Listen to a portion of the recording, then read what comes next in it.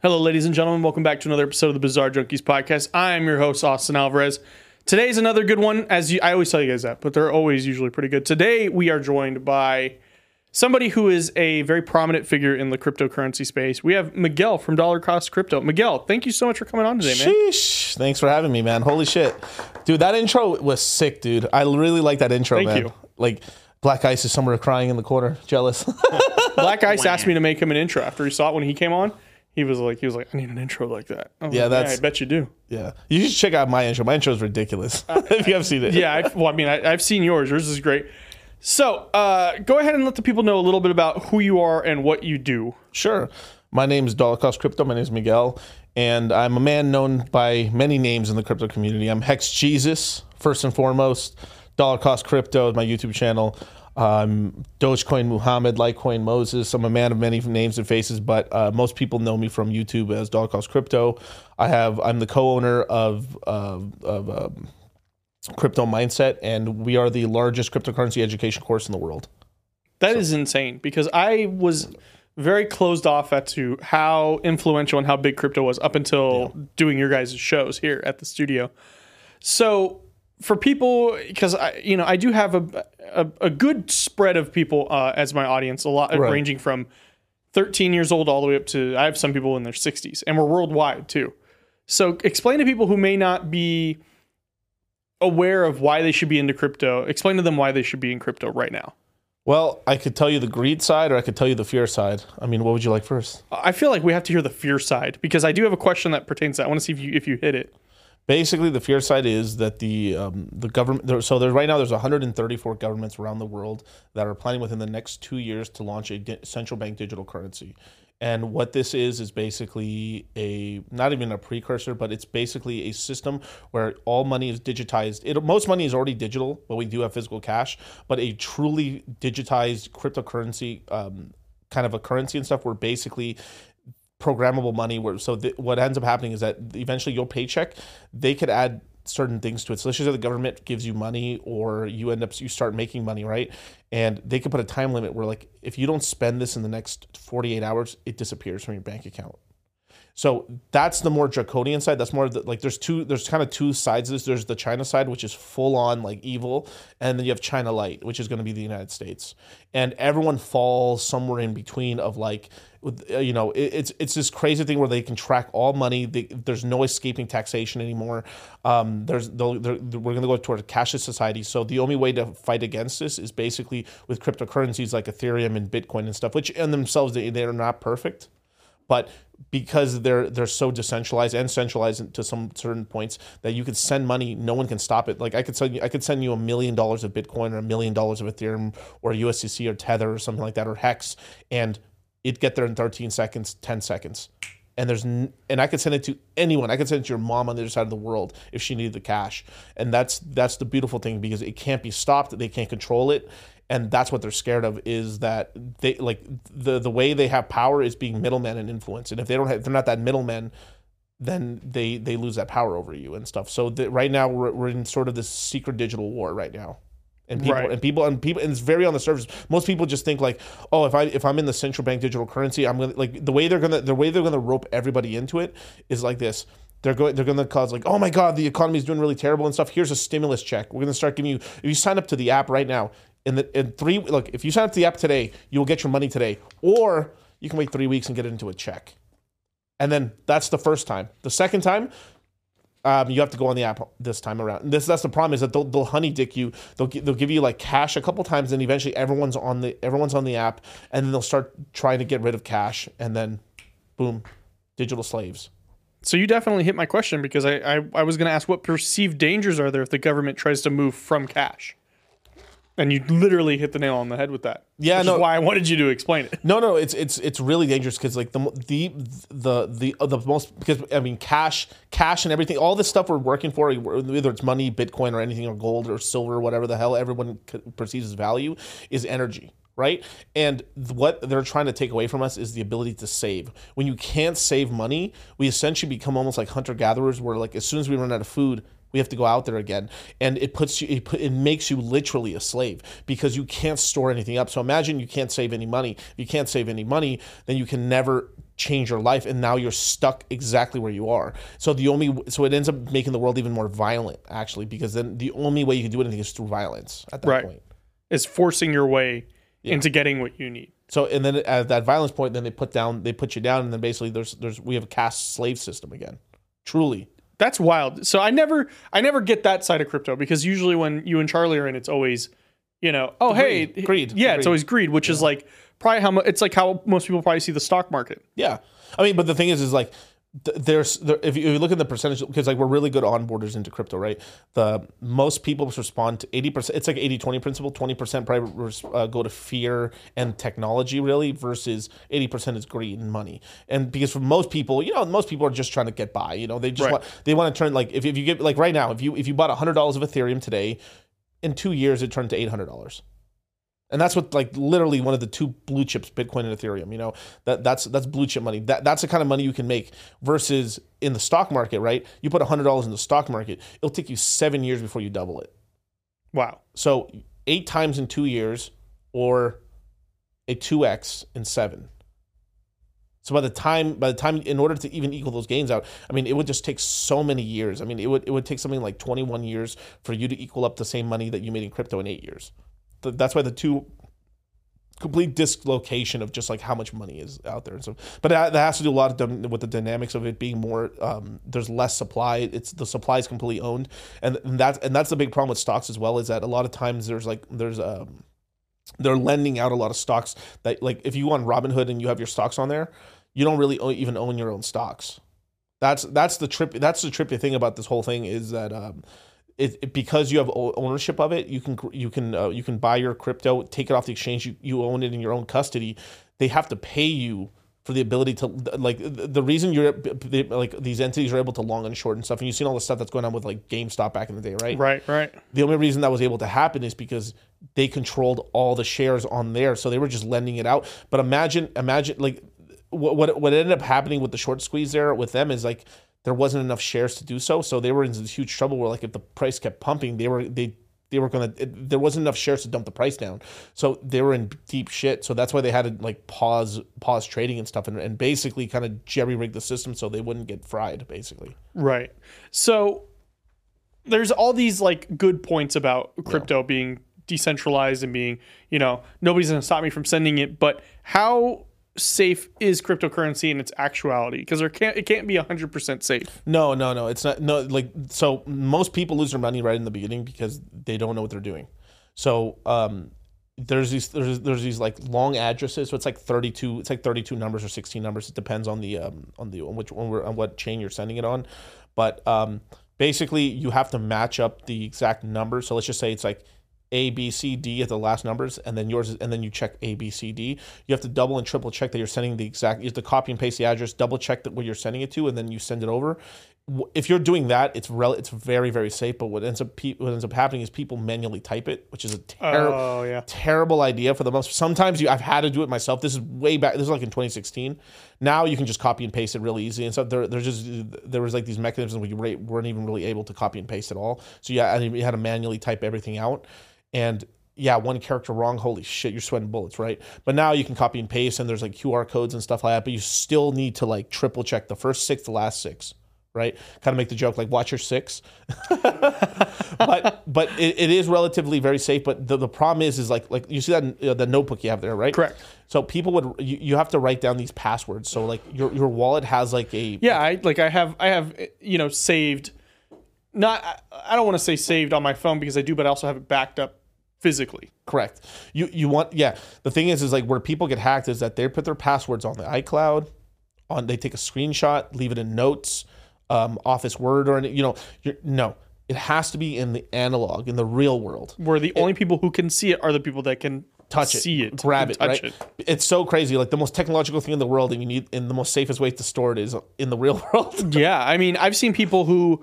There's a guy I used to follow on YouTube who was super serious about cybersecurity, and the fact of, he's like, hey, you just got that brand new Mac? Let me show you everything you want to do and why you're not going to do any of it if you want to stay completely anonymous. Right. And he's like, yeah, so you want to use characters for your names and also use words that aren't in the English dictionary, just make up words and then write it down and then bury it. And I was like, dude, the amount of paranoia on this is insane. Like, I get it. You want to be safe.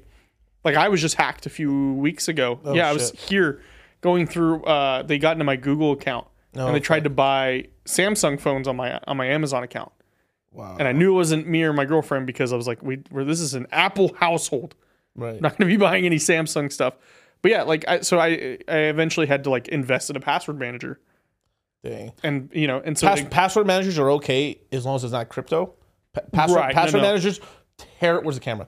Terrible idea. Don't do that. Analog. I had a couple of students. So I have like 12,000 active students that are like literally like we have a bunch of Telegram chats and stuff like fuck Discord. Fuck Discord. Discord's trash. Don't use that for crypto. Except for our Discord, which you can join in the link below, but we're not trading. It's got to be social. But if you're doing stuff with crypto, it's a terrible, terrible idea. Right. Like if I'm being for real right here, right? If you're doing some dirt, don't do it on Discord. Like if you see how they were prosecuting and try to trial out like and who they give amnesty to. They give amnesty to furries. I know you're real. I know you're real about that. But they do child grooming, and they're like, but like a lot of people at Discord are furries, and they're like, there's nothing wrong here. And then like somebody like me joins like a group that we like to talk about guns, and they're like, that's wrong. We're banning this. And it's like, wait a minute, we didn't do anything illegal. Right. The Second Amendment, right? Oh, fuck that shit, right? Yeah, they're like, the only amendment you get is for furries. All right? Well, by bear arms, they meant furry arms. That's what they meant. The right to bear arms is the costume arms, damn it, not guns. No, but what were we talking about originally? I got that furry shit like took me off. Yeah, so how you have students who used password managers. Yes, so we had students who used password managers, and it got hacked. And this was like explicitly we had told them not to do this. We had never heard of a password manager getting like hacked, but one recently did get hacked, and some people got drained out of like tens of thousands of dollars. Thousands of dollars, 500, and as soon as that, but the thing is, because it takes such a long time to move money like this, that a lot of the students, we were able to put the notice out there, and they were able to just move their money off to a brand new wallet that wasn't attached to that one. Okay. But that's the danger. Like, it's got to be analog. So if it's analog, it's safe. You put it away, behind your, like it's literally, it would be safer underneath your bed. Right. Like then on the internet and stuff. And back to the Great Depression, you're going to start stashing money under the mattress? I mean, hey, that's how you had second arms. I mean, there's a reason we live in Nevada right now. Hey, there is. I tell people, you like your guns, but you also like, a little... There isn't that many home invasions. There isn't that many home invasions here in Nevada. There is, but it's very low compared to other states. Correct. Because you will get blasted. You want to become Swiss cheese? Come to my house. Come bracket. Come to my house at 3 a.m. and you may not like... This is terrible. So... Moving on from that, I found an article pertaining to a bunch of horror stories in crypto. Yeah, George has it right here. George, if you want to give kind of a gist of the first one, and we can start going into. I want to hear your thoughts on this. Yeah, of course. So this article reads, it's kind of like the creepy stuff about crypto, right? So when the power is above, turn the lights off is the title to this section. It says, imagine putting all your savings, or at least a major chunk of it, into cryptocurrencies, only to wake up and to realize that your country has banned crypto. That happened on September 24th when crypto trading and mining was outlawed by China. Doesn't matter. Doesn't matter? Doesn't matter. They kept now, the Chinese were very good at they do this on purpose for the most part. So okay, where do I start this off, man? Woo. Okay. So basically with China and stuff, they're still doing illegal. They basically, by doing that, they pretty much destroyed about their entire mining industry, which is really stupid. Right. But about 95% of miners did turn off. But there was still there's always people doing some shadow stuff in the background. So what ended up happening is a lot of these mining companies ended up moving oil. I got to be careful how I say this. Okay. Allegedly, some of these Chinese citizens since they're not allowed to invest into cryptocurrency or not allowed to invest into certain things, because they're so afraid of money being the reason China isn't an open currency is because anytime they've opened the currency up, you have $1 trillion of capital flight. that happens. So the Chinese government is very specific where they can put their money. So what these guys do is it's okay to invest into fracking, or it's okay to invest into certain type of oil investments, right? So what they do is they overpay. So imagine it's like a $500,000 investment. I'll pay 1.5.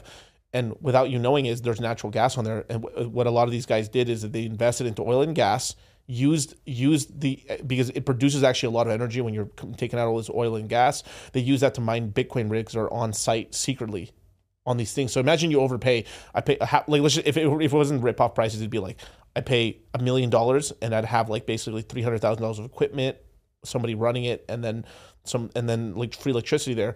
It would basically, like, the government would know I have making this income, but I'm storing up Bitcoin on secret there. And Ethereum back in the, but I guess it's all Bitcoin now since we went proof of work. That's what was going on. But the government does that in order to create these pump and dump cycles. They just recently allowed people to sell their Bitcoin again, and now they can buy it and sell it again.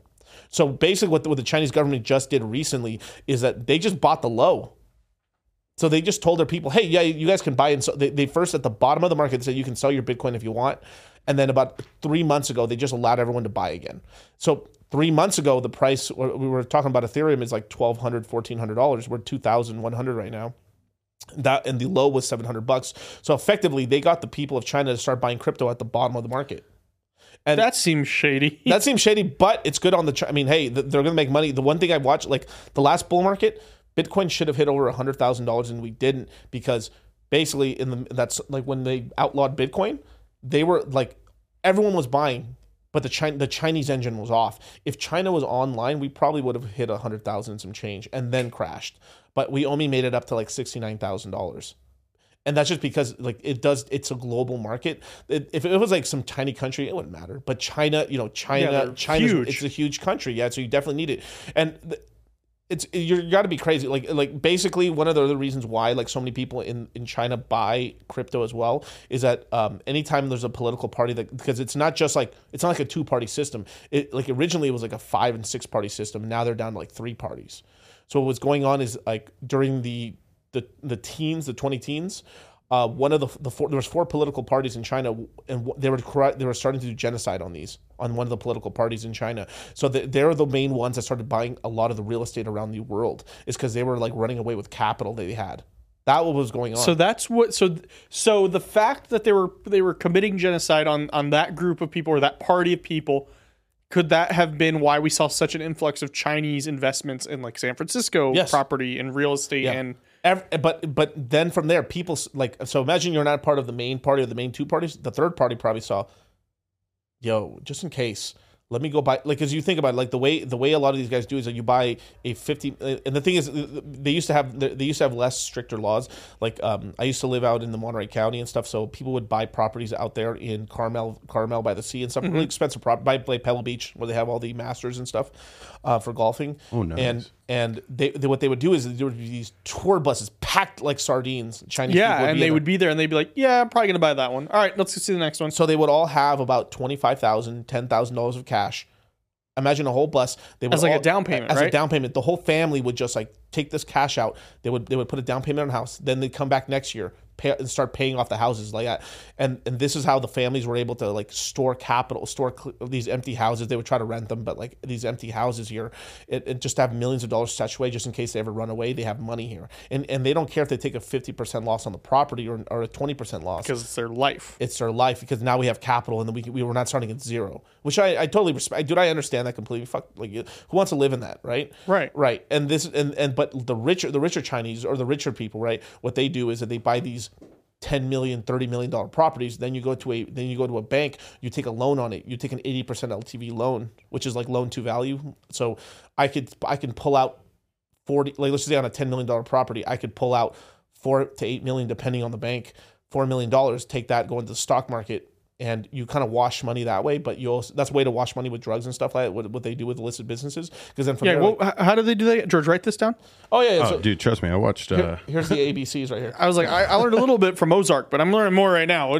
Well, no, there's you have a kind of a shady business making this money, and then from there you buy real estate. When the real estate, you take a loan on the real estate, and then From there, you then use that to invest into stocks. And then when they look into how did you get this money? Oh, I borrowed on my property. Oh, okay, they don't really dig that deep. Instead of, oh, these are capital gains or money that I'm moving from one business to another, maybe irresponsibly or illegally. And then over time, the stocks and stuff and the other investments do so well that generates more income. And then from there, you have this trail of like clean money of like, wow. Then they have to really dig deep if they're really investigating you and stuff. But then people do. But that's on the criminal side. On the other, what they're doing is like they're just trying to have their money over here just to have something, basically. Because if at any point you're not the favorite anymore. And then they come after you and you run away and then you have nothing because they control your savings, your money. The richest man in China, they made him disappear. Jack Ma, they made him disappear. He just came back. They sent him to a nice little internment camp to teach him to re-educate him a little bit because he was talking a little crazy. And he didn't even say that much crazy. He was just saying, yeah, I just wish the system wasn't as I'd be able to do more interesting things with tech. And then Miguel, you need to honestly, I think you need to learn a little something, man. Are you saying that on yourself? Yeah, man. I think, Austin. I think we got to take him. I think we got to take him in. Yeah, Miguel. When you leave, there will be 4 blacked out Suburbans out front. Hop in the third one. Yeah, hop in the third one. Okay, I got you. No problem, homies. All right, let's hop to the next one. What does the next one say, George? Okay, so this kind of like talked about where a lot of the crypto miners went. They went to Kazakhstan. Yep. And then Mongolia too. And then October 1st, the country's energy minister proposed a draft bill to limit the nationwide total electricity consumption for new miners. So it's like a curse that won't let go, because I would imagine anywhere you go, you're fucked, right? I mean, because they're just going to raise the energy.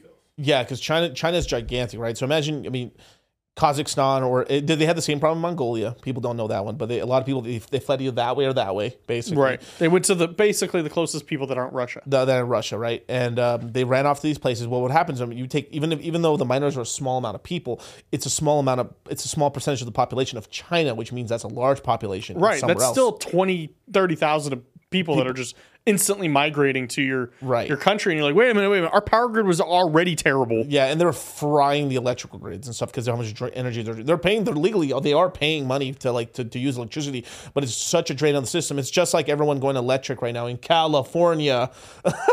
You've heard about how dare they install solar? Not like my house, which has solar panels on it. Solar makes sense here when we're in the desert, right? Same thing with LA, and most of California and most of Arizona, not San Francisco. Right, San Francisco's a little close to the ocean, but you can still have some solar there. It's fine.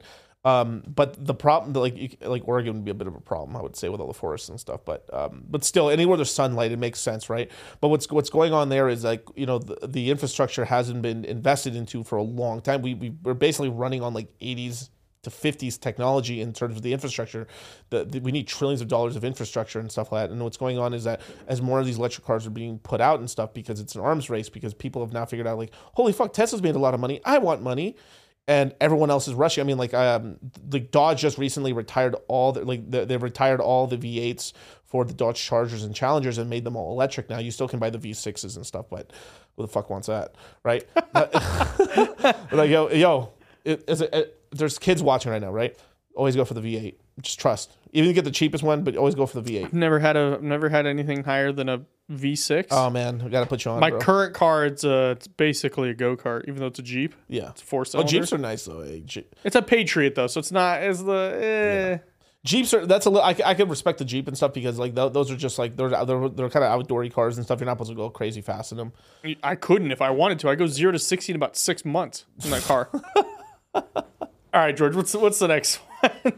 So this one is talking about the virtual vampires. We were talking about hackers a little bit earlier. Vampires, okay. So this is, I don't know when this was written, but there was one time where a hacker stole $600 million from Chinese DeFi platform Poly Network, making it the biggest hack in DeFi history. But there was also another attack on another DeFi platform, Cream Finance. Cream.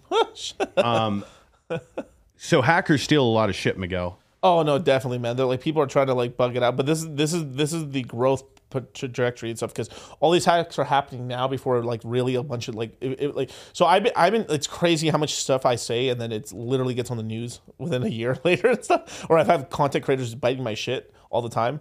But I've been saying for maybe like 2 years now that like at most 4.5% of the population of the world has touched crypto in some way. And that means like owned Dogecoin or owned it like somehow a little bit.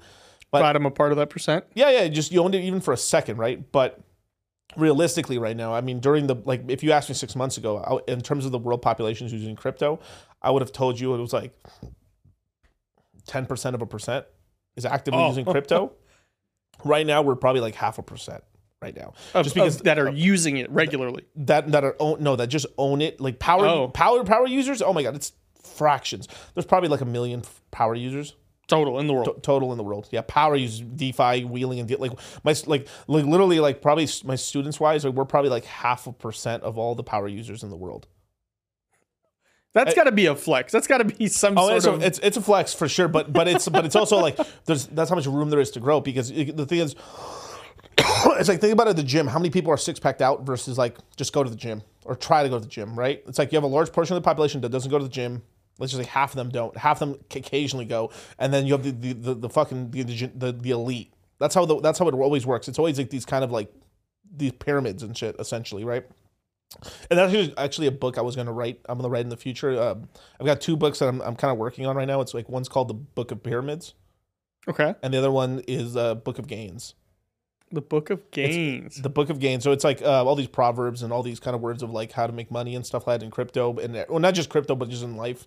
And the other one is mostly like how it works on Pareto principles and essentially Ponzi's. Like the world's a Ponzi. Everything's a Ponzi, but there are all these like kind of verticals of like how to ascend these dominance hierarchies and stuff. So it's a really interesting sort of like I'm like a quarter done with that one, and I'm like halfway done with the Book of Gains right now. But I still it'll be like a couple of years before they're really out and stuff, if I'm being honest and stuff. So in your Book of Pyramids, do you talk about how aliens made the pyramids?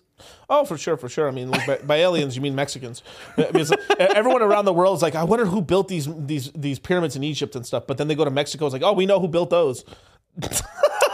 Yeah, I saw. Like think about it, right? No one doubts who the built Aztecs. The Aztecs doubt the Egyptians and the Mayans or the Olmecs and stuff, but no one doubts who made all those pyramids. But in Egypt and everyone else, who could have built these unbelievable megastructures and stuff? I wonder if it's aliens. Then they go to Latin America and they said, oh no, the Beaners totally built those, 100%. Like no, there's not even a doubt in the world. It's like definitely like the Latinos made those and shit. But then you go out to Africa, and then you go out there like who could have built these magical things? Just like, I don't give you guys the credit. Yeah, it's like, the Beaners made, like, there's like no doubt in the world, like in America, in the Americas and stuff, like who built these magnificent structures. Even the same thing with the Native Americans. There's this abandoned city in the middle of the desert built into a hillside made of stone. Yep.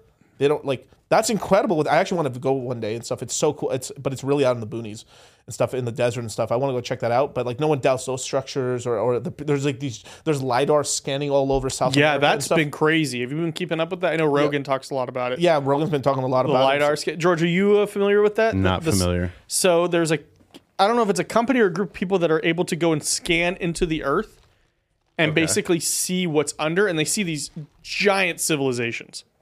Yeah, like they had sent not Lewis and Clark, but some of the conquistadors. They ended up having some guy who went down the entire Amazon River, and he said he saw every couple of miles down the river he found these not miles, but like every 10, 25 miles he would see like these huge cities, metropolises and stuff. And basically they thought it was all bullshit, because when the conquistadors came down there like another 50 or 100 years later, they were all gone. Right, they'd collapsed at that point. Right. So basically what they were seeing was like the entire like Amazon was filled with people. It was basically the biggest civilization on the planet at the time. Here it is. Mega cities and stuff. It was of course along the river, and what ended up happening is that it's not the fault of anyone coming to, but like sometimes you just have certain diseases with you that you just doesn't affect you anymore, but affects other people who don't have the immunities.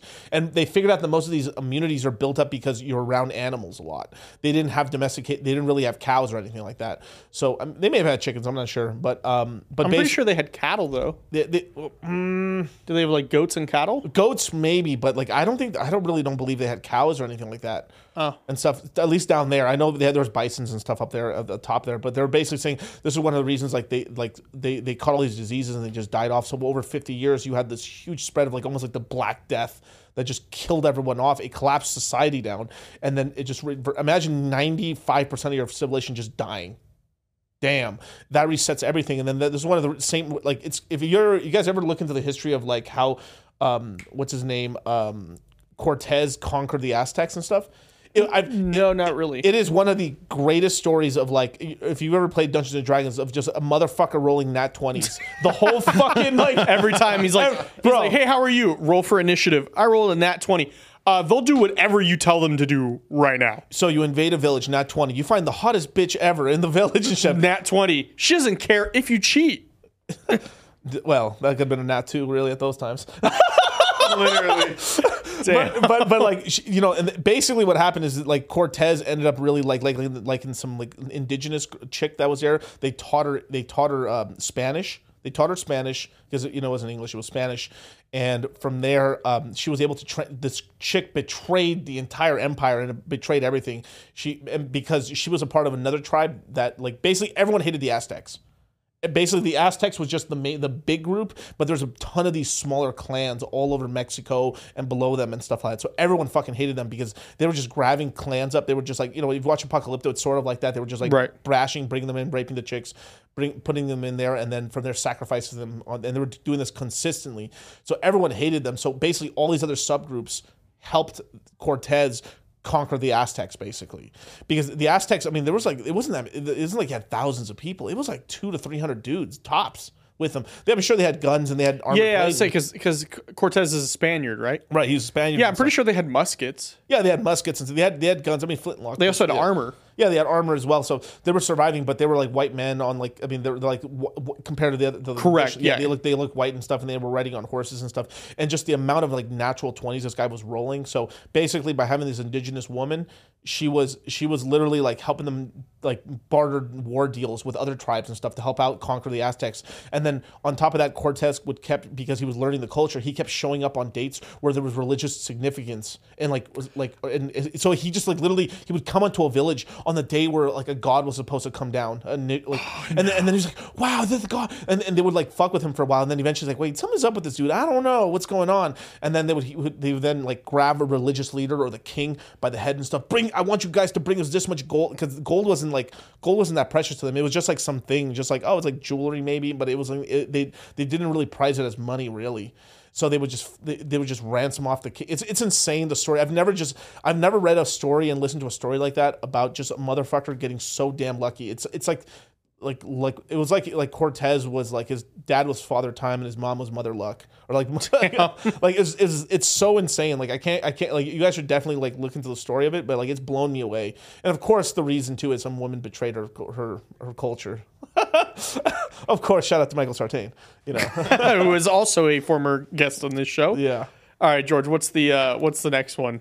We went a little off, which is great. No, I knew this is what we were going to talk about. Bizarre Junkeez, you guys. Bizarre Junkeez. This was, like, low-key, like, hilarious. So before there was a Squid Game, South Korean crypto exchanges participated in their own nightmarish death race this financial year with regulations and the Information Security Management System, the ISMS. Right. So I'm imagining, Miguel, they had to take all their money out before September 24th. Mm-hmm. And then on that fateful day, 36 out of the 65 crypto exchanges failed to meet the requirements. So, like, what type of requirements are we talking about? And I'm guessing it's South Korea, right? Correct. Yeah, there's a lot of stuff going on. So basically, South Korea is, like, pretty afraid. So, okay. So you know that previous article you showed where $600 million was hacked and stuff like that? Right. Yeah. And maybe some of it was returned. But basically, that I don't think that's the largest hack anymore. The largest hack is like $680 million, and it's from something called the Lazarus Group. The Lazarus Group. That sounds familiar. North Korean hacker group. Did they take that from Mass Effect? They took it from a South Korean. I just meant the name Lazarus Group. I'm pretty sure. Yeah, like, I mean, like, basically, yes. I mean, these guys live, like, decent lives in North Korea, but these are, like, huge funders of stuff, right? And it's not like there's anything they just hack anyone they can. But South Korea is a really big hub for them to hack because the language is very similar, right? So basically, the Lazarus Group hacked a bridge. So bridges are one of the biggest vulnerable. So it's really hard to hack an exchange now, but it's getting hard a DEX, because the contract code has been like so whittled down perfect that it's very difficult as long as you're not like rolling a brand new code and rolling your own stuff, right? So the exchanges are getting tougher and tougher to hack. It's easier to hack an individual, but a large entity of like that, it's getting tougher because over time we're making these things more and more bulletproof. So what's going on is, okay, what's the next vulnerability? The next vulnerability is something called a bridge. So basically what a bridge is you take money from this system and move it over to a complete different system that's they're completely different code. So imagine I move money to Ethereum, to Harmony One, or Avalanche, or Phantom, or Optimism, right? So you basically, what it does, it's kind of like a bank vault. It holds the tokens here, and then it gives you a fake token, but that fake token is actually real now because it holds the value here. So it basically, it's like they hold your token. So like I send one. It doesn't work like this because it's usually Ethereum, but like I'll use Bitcoin as an example. I will deposit my 1 Bitcoin. It will then on a vault hold the Bitcoin there, and then it will give me a representation of my Bitcoin on another network that's actually coded in that network as W Bitcoin or just like whatever kind of Bitcoin, and then I spend it and it has the same value because the people who are earning that money can then just take their little crumbs and then withdraw some of that Bitcoin. It's a receipt. So the main token's still on the Bitcoin network, but there's receipt tokens that like, oh, you hold the ticket and you can just claim your Bitcoin. So let's just say some guy, he traded me the Bitcoin for a bunch of Ethereum. Here you go, boom. You know what? I want my real Bitcoin. I go to the bridge, or I go to the operating system there, send the thing in, and they just give me my Bitcoin on the Bitcoin network, and now it's mine. That's how it works. So what ends up happening is these things hold a ton of money. So what happens is the Lazarus groups hacked Harmony One bridge, which was a South Korean, which was at the time the biggest L1, or it's like their version of Ethereum that they had in South Korea. They hacked it. They stole $600+ million. That's actually the biggest hack, and it literally crushed. This was during 2022, so it just happened, maybe like 7-8 months ago, and it was like right after Luna and stuff. It was just there was like a time in the middle of 2022 where it was just like you were just getting hit by everything. It was like Three Arrows Capital, which is the biggest native like VC investors and stuff that came from crypto. They collapsed. That caused Luna to collapse. That caused Celsius, Voyager, basically every other thing to collapse as well. And Crypto.com like scathed it by this like skin of their teeth. They stayed alive. But then from there, then you had a collapse of like you had all these hacks happening because basically what was going on is just like people owed so much money that I think there was. The large ones were real, but I think some of the smaller ones were fake because I think it was teams basically like we're so fucked right now that they just stole users' money. Not on the main stuff, but on some of like the shittier stuff. Just like, there is a lot of fuck around and fuck shit going on, right? But what happens is this is kind of what happens. If you look in the beginning of the stock market, you look at the beginning of these markets, a lot of the same stuff was going on just as well. It's not a market problem, it's a human problem. Humans do this stuff. Right. So, and over time, things build up, protections are being built in, and then people are building in certain code bases or certain things to protect against it. So it's getting harder and harder to do, but it still will keep happening for a while. But that's insane. Sorry, not to cut you off. No, of course. That's wild. Like, that kind of goes back to our thing of like, okay, you have the fear aspect of why you should have crypto, but then also there's this fear aspect of like, wait, why should I put into crypto if this is happening? Well, if you want to be poor your whole life, I mean... Facts. Hit the Pepe looking at us. So yeah, but like okay, now I'm going to be poor my whole life if I don't go into crypto, and then I put all my money into crypto, I got hacked. I'm still poor anyways. Right. So unless you're starting your own business or you invest... Like, there's only the two fastest ways to get really rich. It's not trading your time for dollars. It's having having a business... And the business can earn money while you sleep. And so it's that classic, like, make money while you sleep. That's how you become rich. Right. But it's owning a business or owning other people's labor or just, it's something like that, basically, right? Like the fastest way to like, if you put $1,000 into starting a business and then your business starts producing you $100,000 a year, that's 100x on your capital. That's incredible.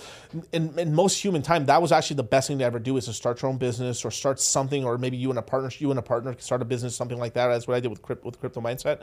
But starting some sort of business.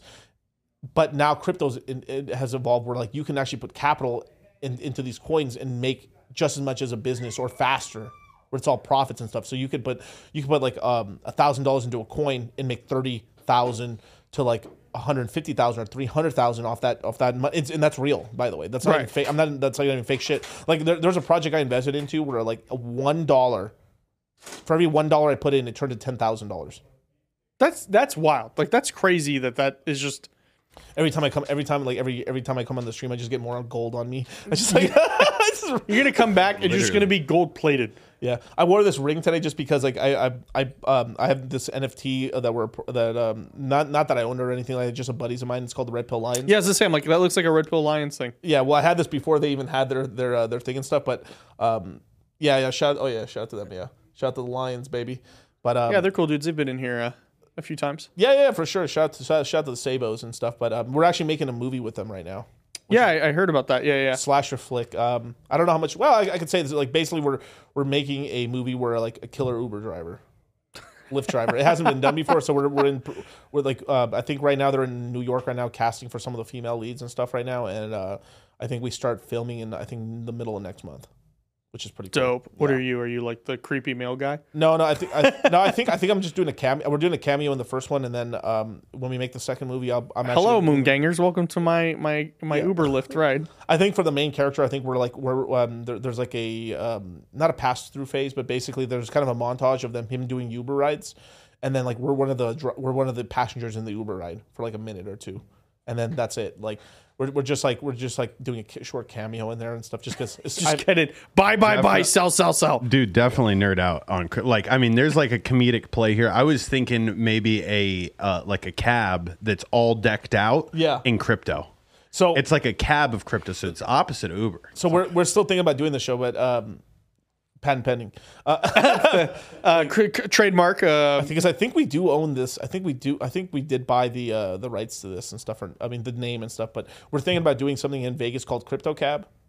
Basically, just cash cab. Just like, cash cab, but you give them crypto. But crypto and stuff. But congratulations, you won one baby shark token. That's worth exactly not even a cent.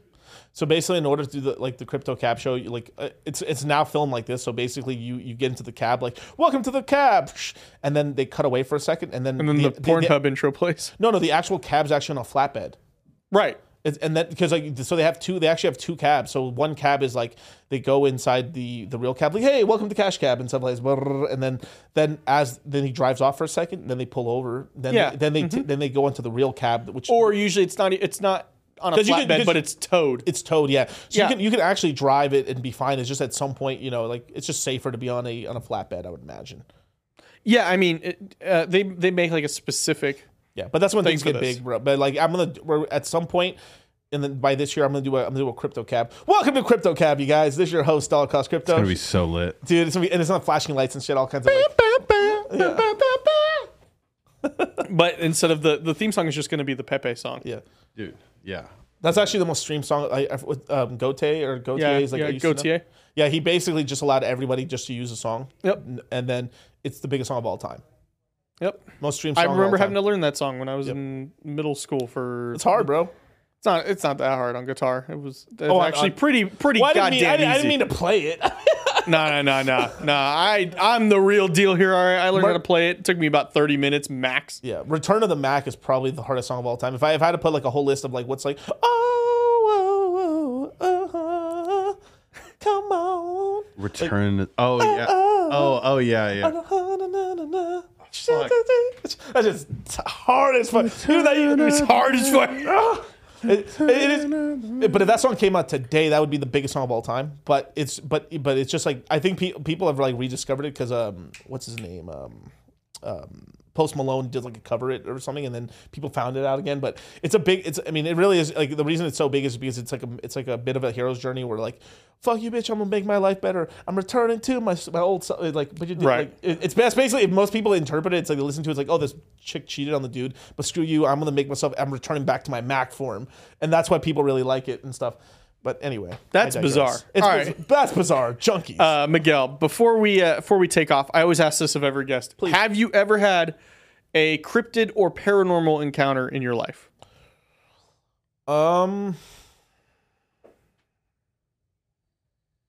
I would say yes when I was really young. I don't know if that was fever dreams or not. This is a safe space. This is a safe space. We can edit this later. No, of course. But I would say this happened to me when I was maybe like 12 years old or so. I was sick at the time, so maybe that's the reason why. But I just remember I was sleeping in my bed, and I just felt like I floated all the way to the top of the room and stuff, and I felt like I was dangling, like someone was holding me. It wasn't like something like my parents lifted me up or anything. It felt like legitimately like I had my eyes closed and I could touch the roof of the actual of the room I was in, which was pretty tall. We had tall ceilings, so I was like, what the hell? And then I was like, oh my God, I'm gonna fall. And then I just felt like I sunk back down into my bed.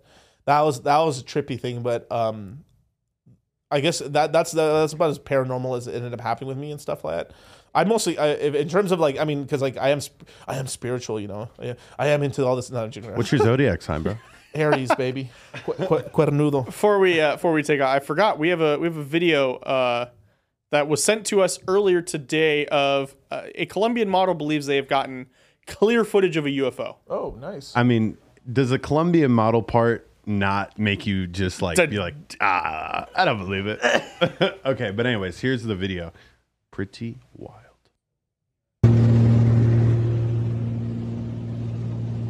Yo, that's pretty good. Yo, look at that. Look at slow mo.